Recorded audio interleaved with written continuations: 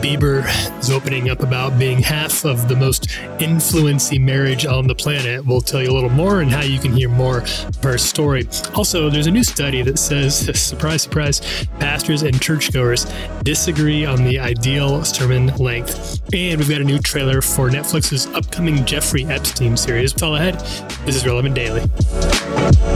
It's relevant. It's relevant daily. Relevant daily. Relevant daily. It's relevant daily.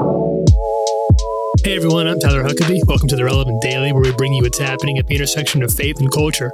All those stories are coming up right now. So first up, Natalie Manuel-Lee is a stylist and the host of Now with Natalie, who's prepping a new 4-part series of conversations with her pal Hailey Bieber for Hillsong's YouTube channel. That show, which debuts this Friday, got a new trailer that looks extra interesting, both for those curious about the inner workings of the Bieber marriage and for people who just like refreshingly honest conversations about married life, comparison culture, and shame.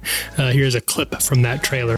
Talk to me about the season leading up to the marriage. We both were just trusting, hey, I believe that you're for me, so we're doing this thing. Mm-hmm. When people saw us get married, I know it was a shock. I got picked apart in a way that I have never been before. I felt like I had hit a little bit of a breaking point. What do you do in those moments?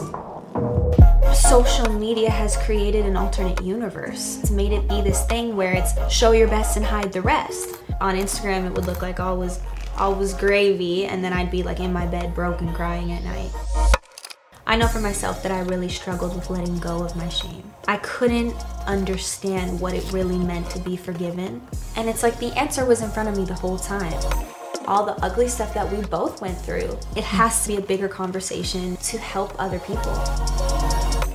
I got to talk to Natalie last year, and she opened up about the challenge and opportunity she sees for Christians in the entertainment industry. She said, quote, "We cannot be concerned about offending anyone with God's truth. We need to be concerned about doing the task at hand that He's called us to do." You can check out that whole conversation over at relevantmagazine.com. In other news, this will probably not shock you, but a Lifeway research study has found that when it comes to sermon length, pastors and churchgoers have some pretty different ideas. Most Protestant pastors, around 54%, think the typical sermon is between 20 and 30 minutes long, but only 14% think the typical sermon is longer than 40 minutes. Among Protestant churchgoers, 32% think the typical sermon is longer than 40 minutes.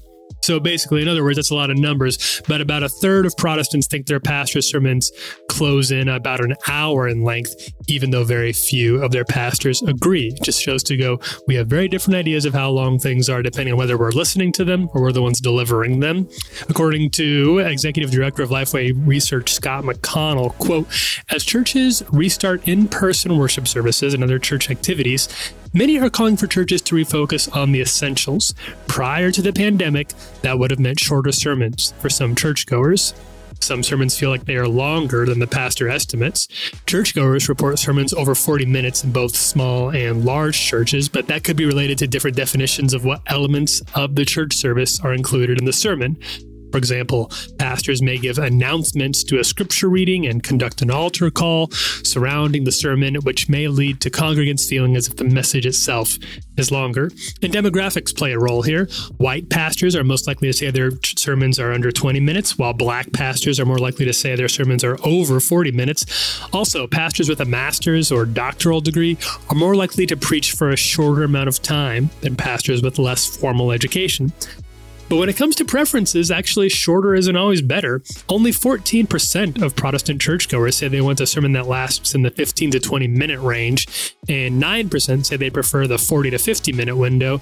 The sweet spot is in the middle there. A full 52% say they prefer the 20 to 40 minute sermon.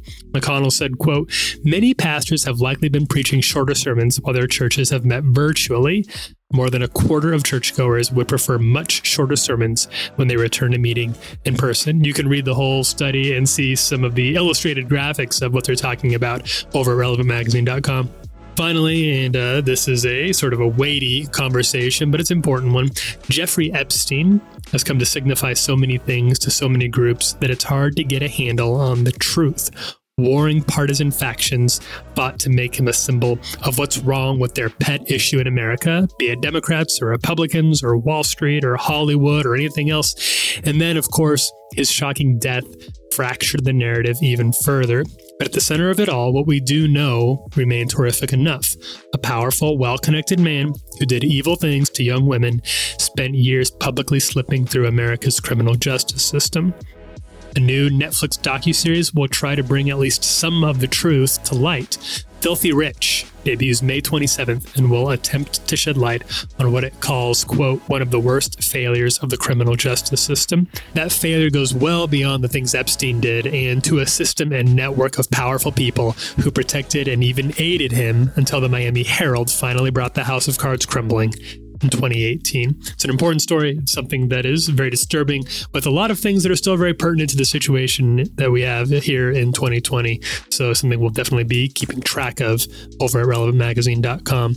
You can watch the trailer there as well. And you can read more about all these stories and everything else we're covering over at the homepage at relevantmagazine.com. Also, for the latest, make sure to follow Relevant on social media. We're on Twitter at Relevant, on Facebook and Instagram at Relevant Magazine, and you can subscribe to all our other podcasts there as well. We're here every weekday, bringing you the latest at the intersection of faith and culture. Thanks for listening, everyone. This is Relevant Daily.